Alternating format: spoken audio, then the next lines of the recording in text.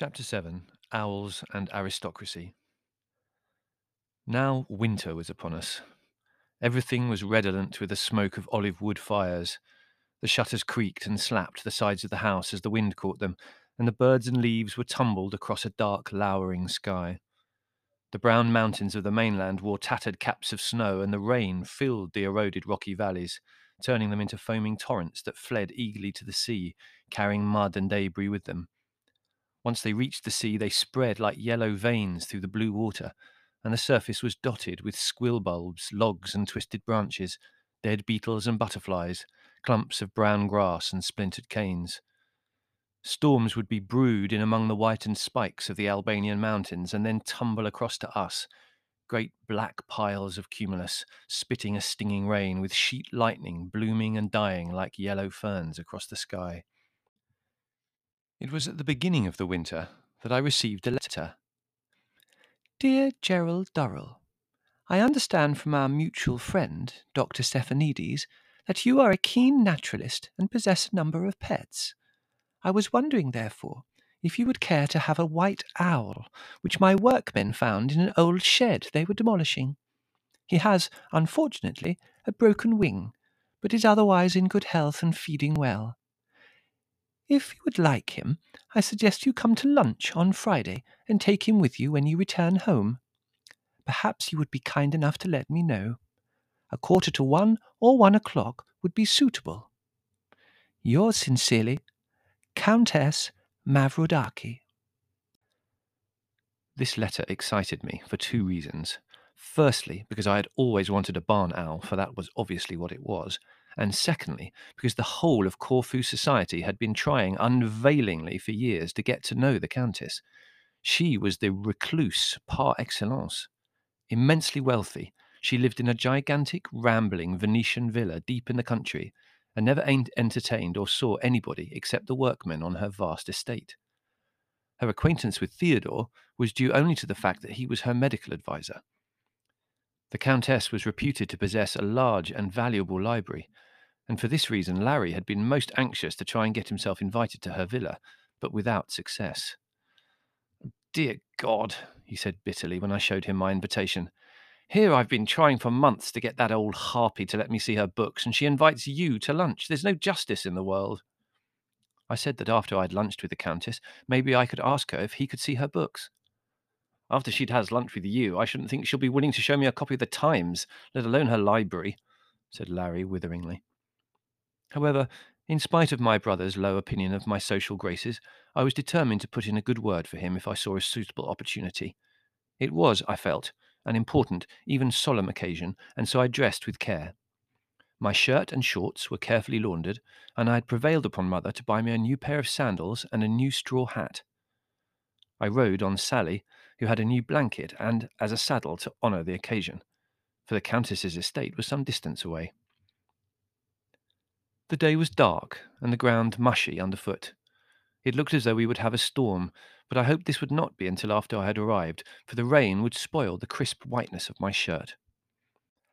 As we jogged along through the olives, the occasional woodcock zooming up from the myrtles in front of us, I became increasingly nervous. I discovered that I was ill prepared for this occasion. To begin with, I had forgotten to bring my four-legged chicken in spirits. I had felt sure that the Countess would want to see this, and in any case I felt it would provide a subject of conversation that would help us in the initial awkward stages of our meeting. Secondly, I had forgotten to consult anybody on the correct way to address a Countess. Your Majesty would surely be too formal, I thought, especially as she was giving me an owl. Perhaps Highness would be better, or perhaps just a simple ma'am. Puzzling over the intricacies of protocol, I had left Sally to her own devices, and so she had promptly fallen into a donkey doze. Of all the beasts of burden, only the donkey seems capable of falling asleep while still moving. The result was that she ambled close to the ditch at the side of the road, suddenly stumbled and lurched, and I, deep in thought, fell off her back into 6 inches of mud and water. Sally stared down at me with an expression of accusing astonishment that she always wore when she knew that she was in the wrong. I was so furious. I could have strangled her. My new sandals oozed, my shorts and shirt, so crisp, so clean, so well behaved looking a moment before, were now bespattered with mud and bits of decaying waterweed. I could have wept with rage and frustration. We were too far from home to retrace our footsteps so that I could change. There was nothing for it but to go on, damp and miserable, convinced now that it did not matter how I addressed the Countess. She would, I felt sure, take one look at my gypsy-like condition and order me home. Not only would I lose my owl, but any chance I had of getting Larry in to see her library. I was a fool, I thought bitterly. I should have walked instead of trusting myself to this hopeless creature, who was now trotting along at a brisk pace, her ears pricked like furry arum lilies. Presently we came to the Countess's villa, lying deep in the olive groves, approached by a drive lined with tall green and pink-trunked eucalyptus trees. The entrance to the drive was guarded by two columns on which were perched a pair of white-winged lions, who stared scornfully at Sally and me as we trotted down the drive. The house was immense, built in a hollow square. It had at one time been a lovely rich Venetian red, but this had now faded to a rose pink. The plaster bulged and cracked in places by the damp, and I noticed that a number of brown tiles were missing from the roof. The eaves had slung under them more swallows' nests, now empty like small forgotten brown ovens, than I had ever seen congregated in one spot before. I tied Sally up under a convenient tree and made my way to the archway that led into the central patio. Here a rusty chain hung down, and when I pulled it, I heard a bell jangle faintly somewhere in the depths of the house. I waited patiently for some time, and was just about to ring the bell again when the massive wooden doors were opened. There stood a man who looked to me exactly like a bandit. He was tall and powerful, with a great jutting hawk nose, sweeping flamboyant white moustache, and a mane of curling white hair. He was wearing a scarlet caboose, a loose white blouse beautifully embroidered with scarlet and gold thread, baggy pleated black pants, and on his feet upturned charoukias decorated with enormous red and white pom-poms. His brown face cracked into a grin, and I saw that all his teeth were gold. It was like looking into a mint. "Durrell?" he inquired. "Welcome." I followed him through the patio full of magnolia trees and forlorn winter flower beds and went into the house. He led me down a long corridor tiled in scarlet and blue, threw open a door, and ushered me into a great gloomy room lined from ceiling to floor with bookshelves. At one end was a large fireplace in which a blaze flapped and hissed and crackled. Over the fireplace was an enormous gold-framed mirror, nearly black with age. Sitting by the fire, on a long couch, almost obliterated by coloured shawls and cushions, was the Countess. She was not a bit what I had expected. I had visualized her as being tall, gaunt, and rather forbidding. But as she rose to her feet and danced across the room to me, I saw that she was tiny, very fat, and as pink and dimpled as a rosebud. Her honey-coloured hair was piled high on her head in a pompadour style, and her eyes, under permanently arched and surprised eyebrows, were as green and shiny as unripe olives. She took my hand in both her warm little pudgy ones, and clasped it to her ample breast. How kind of you to come," she exclaimed in a musical little girl's voice, exuding an overpowering odour of Parma violets and brandy in equal quantities. "How very, very kind. May I call you Gerry? Of course I may. My friends call me Matilda. It isn't my real name, of course. That's Stephanie Zinnia, so uncouth, like a patent medicine. I much prefer Matilda, don't you?" I said, cautiously, that I thought Matilda a very nice name. "Yes, a comforting, old-fashioned name. Names are so important, don't you think?" "Now he there," she said, gesturing at the man who had shown me in, "he calls himself Demetrios. I call him Mustapha." She glanced at the man, and then leaned forward, nearly asphyxiating me with brandy and Parma violets, and hissed suddenly in Greek, "He's a misbegotten Turk." The man's face grew red, and his moustache bristled, making him look more like a bandit than ever. "I am not a Turk," he snarled. "You lie." "You are a Turk, and your name's Mustapha. she retorted. "It isn't. I'm not. It isn't. I'm not," said the man, almost incoherent with rage. "You are lying." "I'm not." "You are." "I'm not." "You are." "I'm not." "You are a damned elderly liar." "Elderly?" she squeaked, her face growing red. "You dare to call me elderly? You Turk, you!" "You are elderly and you are fat," said Demetrios Mustafa coldly. "That's too much," she screamed. "Elderly, fat, that's too much. You're sacked. Take a month's notice. No, leave this instant, you son of a misbegotten Turk." Demetrios Mustafa drew himself up regally. "Very well," he said. "Do you wish me to serve the drinks and lunch before I go?" Of course," she said. In silence, he crossed the room and extracted a bottle of champagne from an ice bucket behind the sofa. He opened it and poured equal quantities of brandy and champagne into 3 large glasses. He handed us one each and lifted the third himself. "I give you a toast," he said to me solemnly. "We will drink to the health of a fat, elderly liar."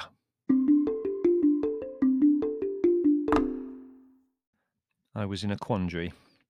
If I drank the toast, it would seem that I was concurring in his opinion of the Countess, and that would scarcely seem polite. And yet, if I did not drink the toast, he looked quite capable of doing me an injury. As I hesitated, the Countess, to my astonishment, burst into delighted giggles, her smooth fat cheeks dimpling charmingly. "You mustn't tease our guest, Mustafa. But I must admit the toast was a good touch," she said, gulping at her drink. Demetrios Mustafa grinned at me, his teeth glittering and winking in the firelight. "Drink, Kyrie," he said. "Take no notice of us. She lives for food, drink, and fighting, and it is my job to provide all 3. "Nonsense," said the Countess, seizing my hand and leading me to the sofa, so that I felt as though I were hitched to a small, fat, pink cloud. "Nonsense. I live for a lot of things. A lot of things. Now, don't stand there drinking my drink, you drunkard. Go and see to the food." Demetrios Mustafa drained his glass and left the room, while the Countess seated herself on the sofa, clasping my hand in hers, and beamed at me. "This is cosy," she said delightedly. "Just you and I. Tell me, do you always wear mud all over your clothes?" I hastily and embarrassedly explained about Sally. "So you came by donkey," she said, making it sound a very exotic form of transport. "How wise of you. I distrust motor cars myself. Noisy, uncontrollable things. Unreliable. I remember we had one when my husband was alive. A big yellow one. But, my dear, it was a brute. It would obey my husband, but it would not do a thing I told it to do. One day it deliberately backed into a large stall containing fruit and vegetables, in spite of all I was trying to do to stop it, and then went over the edge of the harbour into the sea. When I came out of hospital, I said to my husband, 'Henri,' I said, that was his name. Such a nice bourgeois name, don't you think? Where was I? Oh, yes. Well, 'Henri,' I said, 'that car's malevolent,' I said. 'It's possessed of an evil spirit. You must sell it.' And so he did." Brandy and champagne on an empty stomach combined with a fire to make me feel extremely mellow. My head whirled pleasantly, and I nodded and smiled as the Countess chattered on eagerly. "My husband was a very cultured man, very cultured indeed. He collected books, you know. Books, paintings, stamps, beer bottle tops, anything cultural appealed to him. Just before he died, he started collecting busts of Napoleon. You would be surprised how many busts they had made of that horrible little Corsican. My husband had 582. 'Henri,' I said to him, 'Henri, this must stop. Either you give up collecting busts of Napoleon, or I will leave you and go to St. Helena.' I said it as a joke, though, only as a joke, and you know what he said? He said he'd been thinking about going to St. Helena for a holiday, with all his busts. My God, what dedication! It was not to be borne. I believe in a little bit of culture in its place, but not to become obsessed with it." Demetrios Mustafa came into the room, refilled our glasses, and said, "Lunch in 5 minutes," and departed again. He was what you might call a compulsive collector, my dear. The times that I trembled when I saw that fanatical gleam in his eye. At a state fair once he saw a combine harvester. Simply immense it was, and I could see the gleam in his eye, but I put my foot down. Henri, I said to him, Henri, we are not going to have combine harvesters all over the place. If you must collect, why not something sensible? Jewels or furs or something. It may seem harsh, my dear, but what could I do? If I had relaxed for an instant, he would have had the whole house full of farm machinery. Demetrios Mustafa came into the room again. Lunch is ready, he said. Still chattering, the Countess led me by the hand out of the room, down the tiled corridor, then down some creaking wooden stairs into a huge kitchen in the cellars. The kitchen at our villa was enormous enough, but this kitchen simply dwarfed it. It was stone-flagged, and at one end a positive battery of charcoal fires glowed and winked under the bubbling pots. The walls were covered with a great variety of copper pots, kettles, platters, coffee pots, huge serving dishes, and soup tureens. They all glowed with a pinky-red gleam in the firelight, glinting and winking like tiger beetles. In the centre of the floor was a 12-foot-long dining table of beautiful polished walnut. This was carefully set for two, with snowy white serviettes and gleaming cutlery. In the centre of the table, two giant silver candelabras each held a white forest of lighted candles. The whole effect of a kitchen and a state dining room combined was very odd. It was very hot, and so redolent with delicious smells, they almost suffocated the Countess's scent. I hope you don't mind eating in the kitchen, said the Countess, making it sound as though it were really the most degrading thing to eat food in such humble surroundings. I said I thought eating in the kitchen was a most sensible idea, especially in winter, as it was warmer. Quite right, said the Countess, seating herself as Demetrios Mustafa held her chair for her. And you see, if we eat upstairs, I get complaints from this elderly Turk about how far he has to walk. It isn't the distance I complain of, it's the weight of the food, said Demetrios Mustafa, pouring a pale green-gold wine into our glasses. If you didn't eat so much, it wouldn't be so bad. Oh, stop complaining and get on with serving, said the Countess plaintively, tucking her serviette carefully under her dimpled chin. I, filled with champagne and brandy, was now more than a little drunk, and ravenously hungry. I viewed with alarm the number of eating utensils that were flanking my plate, for I was not quite sure which to use first. I remembered Mother's maxim that you started on the outside and worked in, but there were so many utensils that I was uneasy. I decided to wait and see what the Countess used, and then follow suit. It was an unwise decision, for I soon discovered that she used any and every knife, fork, or spoon, with a fine lack of discrimination, and so before long I became so muddled I was doing the same.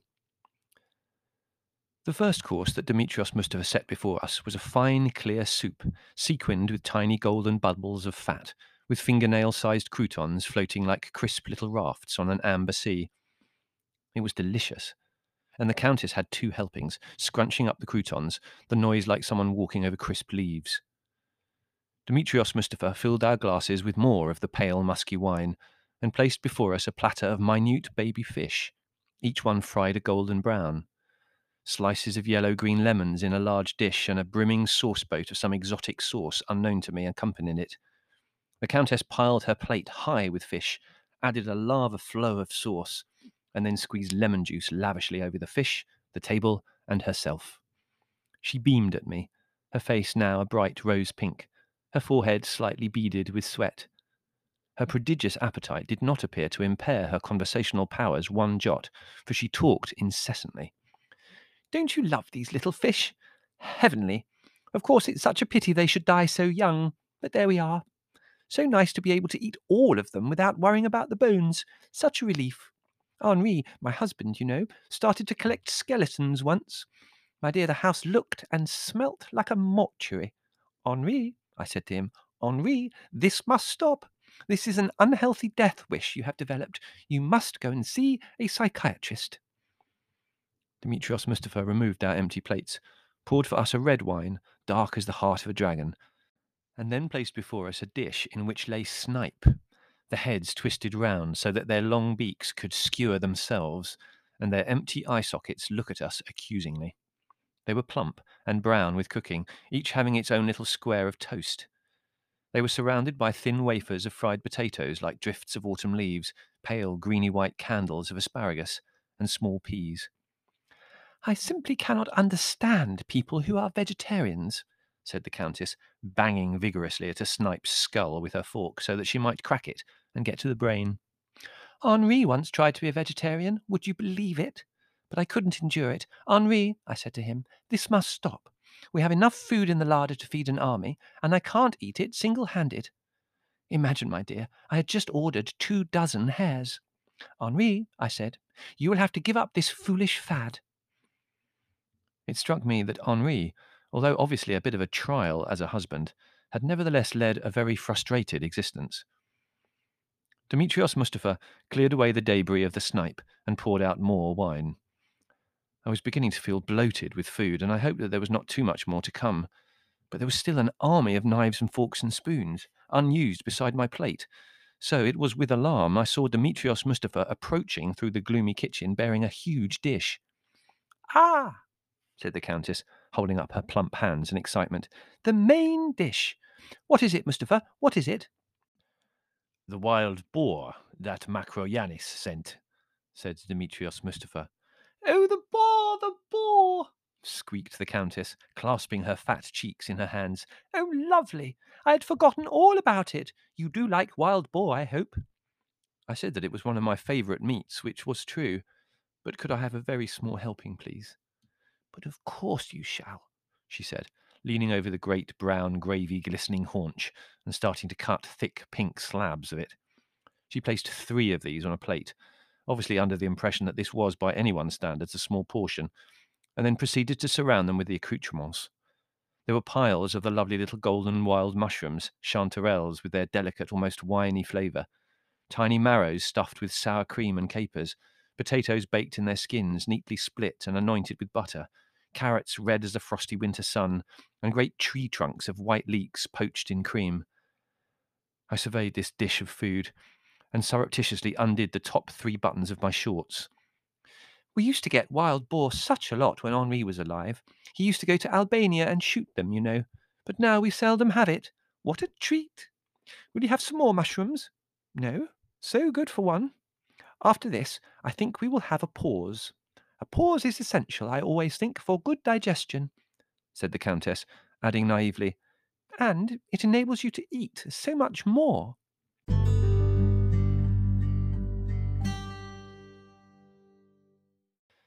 The wild boar was fragrant and succulent, having been marinaded well with herb-scented wine and stuffed with garlic cloves, but even so I only just managed to finish it.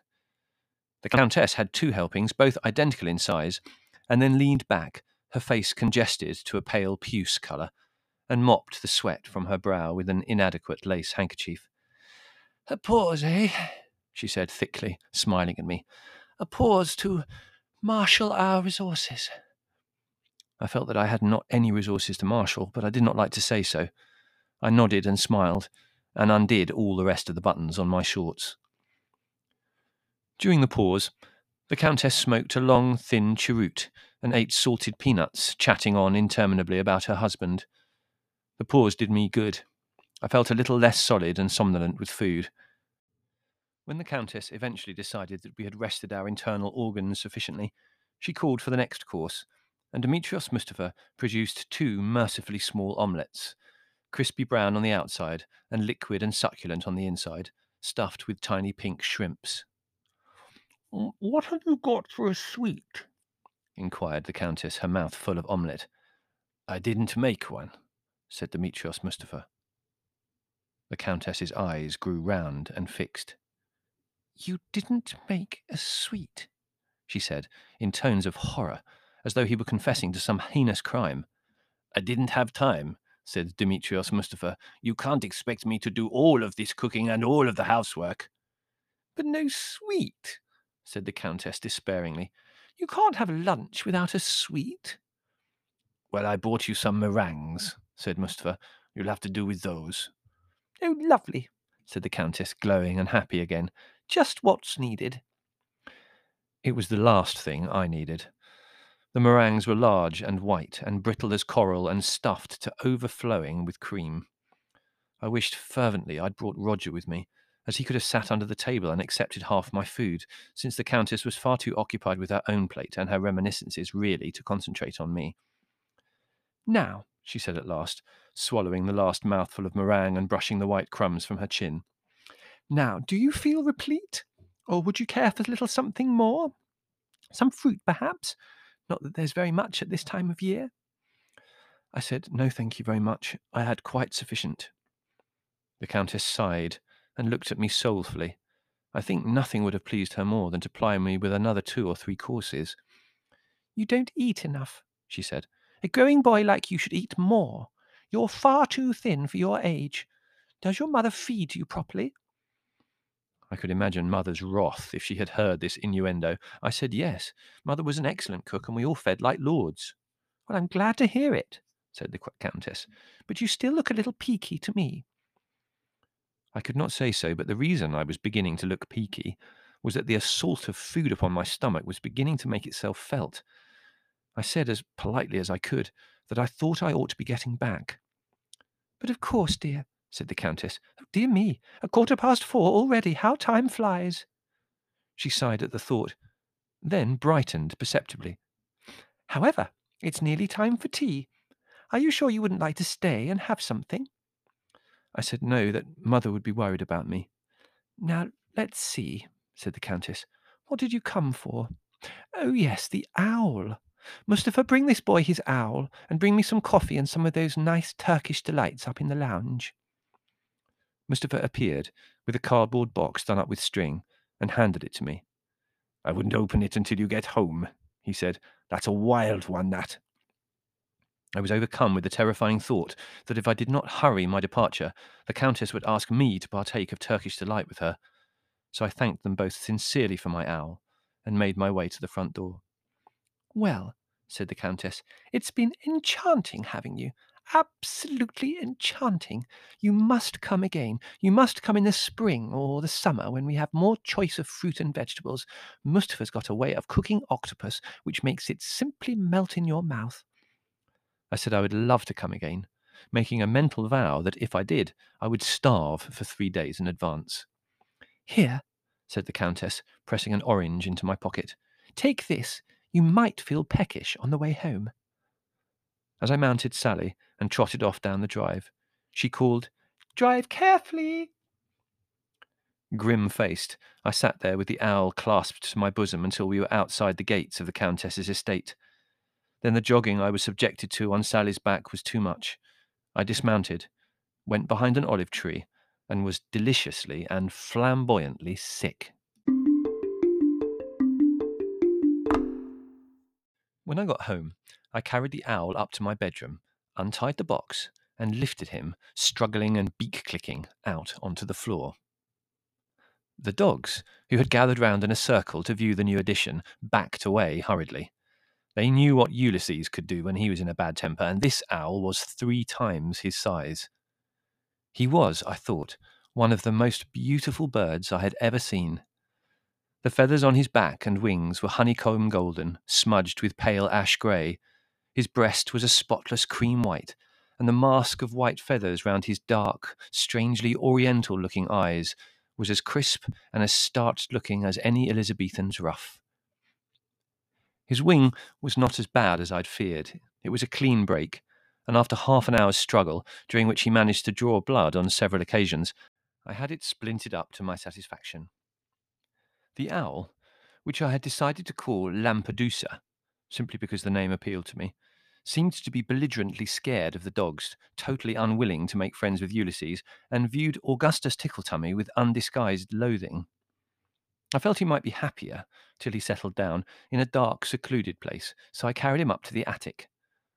One of the attic rooms was very tiny, and lit by one small window, which was so covered with cobwebs and dust that it allowed little light to penetrate the room.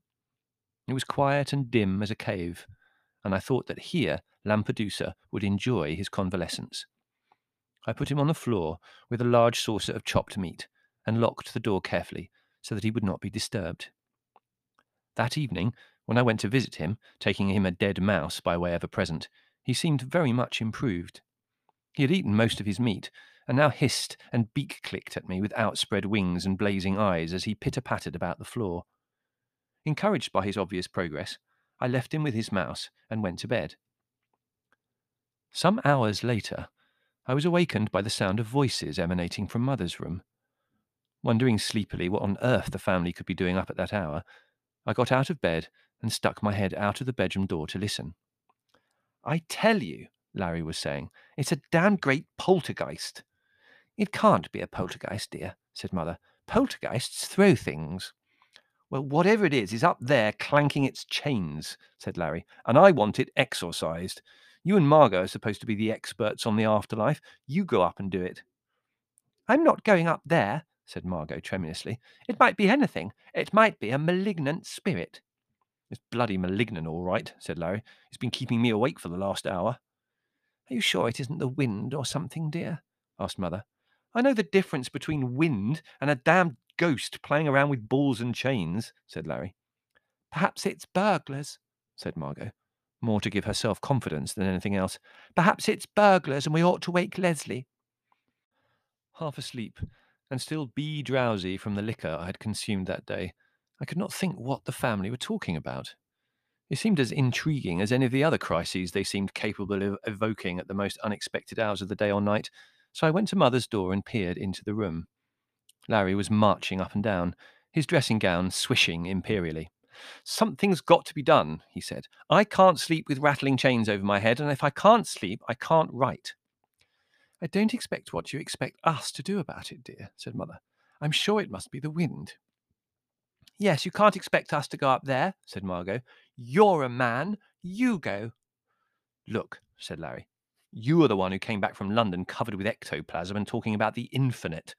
It's probably some hellish thing you've conjured up from one of your seances that's followed you here. That makes it your pet. You go and deal with it." The word pet penetrated. Surely it could not be Lampadusa. Like all owls, barn owls have wings as soft and as silent as dandelion clocks. Surely he could not be responsible for making a noise like a ball and chain. I went into the room and inquired what they were talking about. "It's only a ghost, dear," said Mother. "Larry's found a ghost." "It's in the attic. Larry thinks it followed me from England. I wonder if it's Mawake." "We're not going to start that all over again," said Mother firmly. "I don't care who it is," said Larry. "Which one of your disembodied friends. I want it removed." I said I thought that there was just the faintest possibility that it might be Lampadusa. "What's that?" inquired Mother. I explained that it was the owl the Countess had given me. "I might have known it," said Larry. "I might have known it. Why it didn't occur to me instantly, I don't know." Now, dear, it's only an owl." "Only an owl?" said Larry. "It sounds like a battalion of tanks crashing about up there. Tell him to get it out of the loft." I said I couldn't understand why Lampadusa was making a noise, since owls were the quietest of things. I said they drifted through the night on silent wings like flakes of ash. "This one hasn't got silent wings," said Larry. "It sounds like a one-owl jazz band. Go and get it out." Hurriedly, I took a lamp and made my way up to the attic. When I opened the door, I saw at once what the trouble was. Lampadusa had devoured his mouse, and then discovered that there was a long shred of meat still lying in his saucer. This, during the course of the long hot day, had solidified and become welded to the surface of the saucer. Lampadusa, feeling that this shred of meat would do well as a light snack to keep body and soul together until dawn, had endeavoured to pick it off the plate. The curve of his sharp amber beak had gone through the meat, but the meat had refused to part company with the saucer, so that there he was, effectively trapped, flapping ineffectually around the floor, banging and clattering the saucer against the wooden boards in an effort to disentangle it from his beak. So I extricated him from this predicament and carried him down to my bedroom, where I shut him in his cardboard box for safekeeping.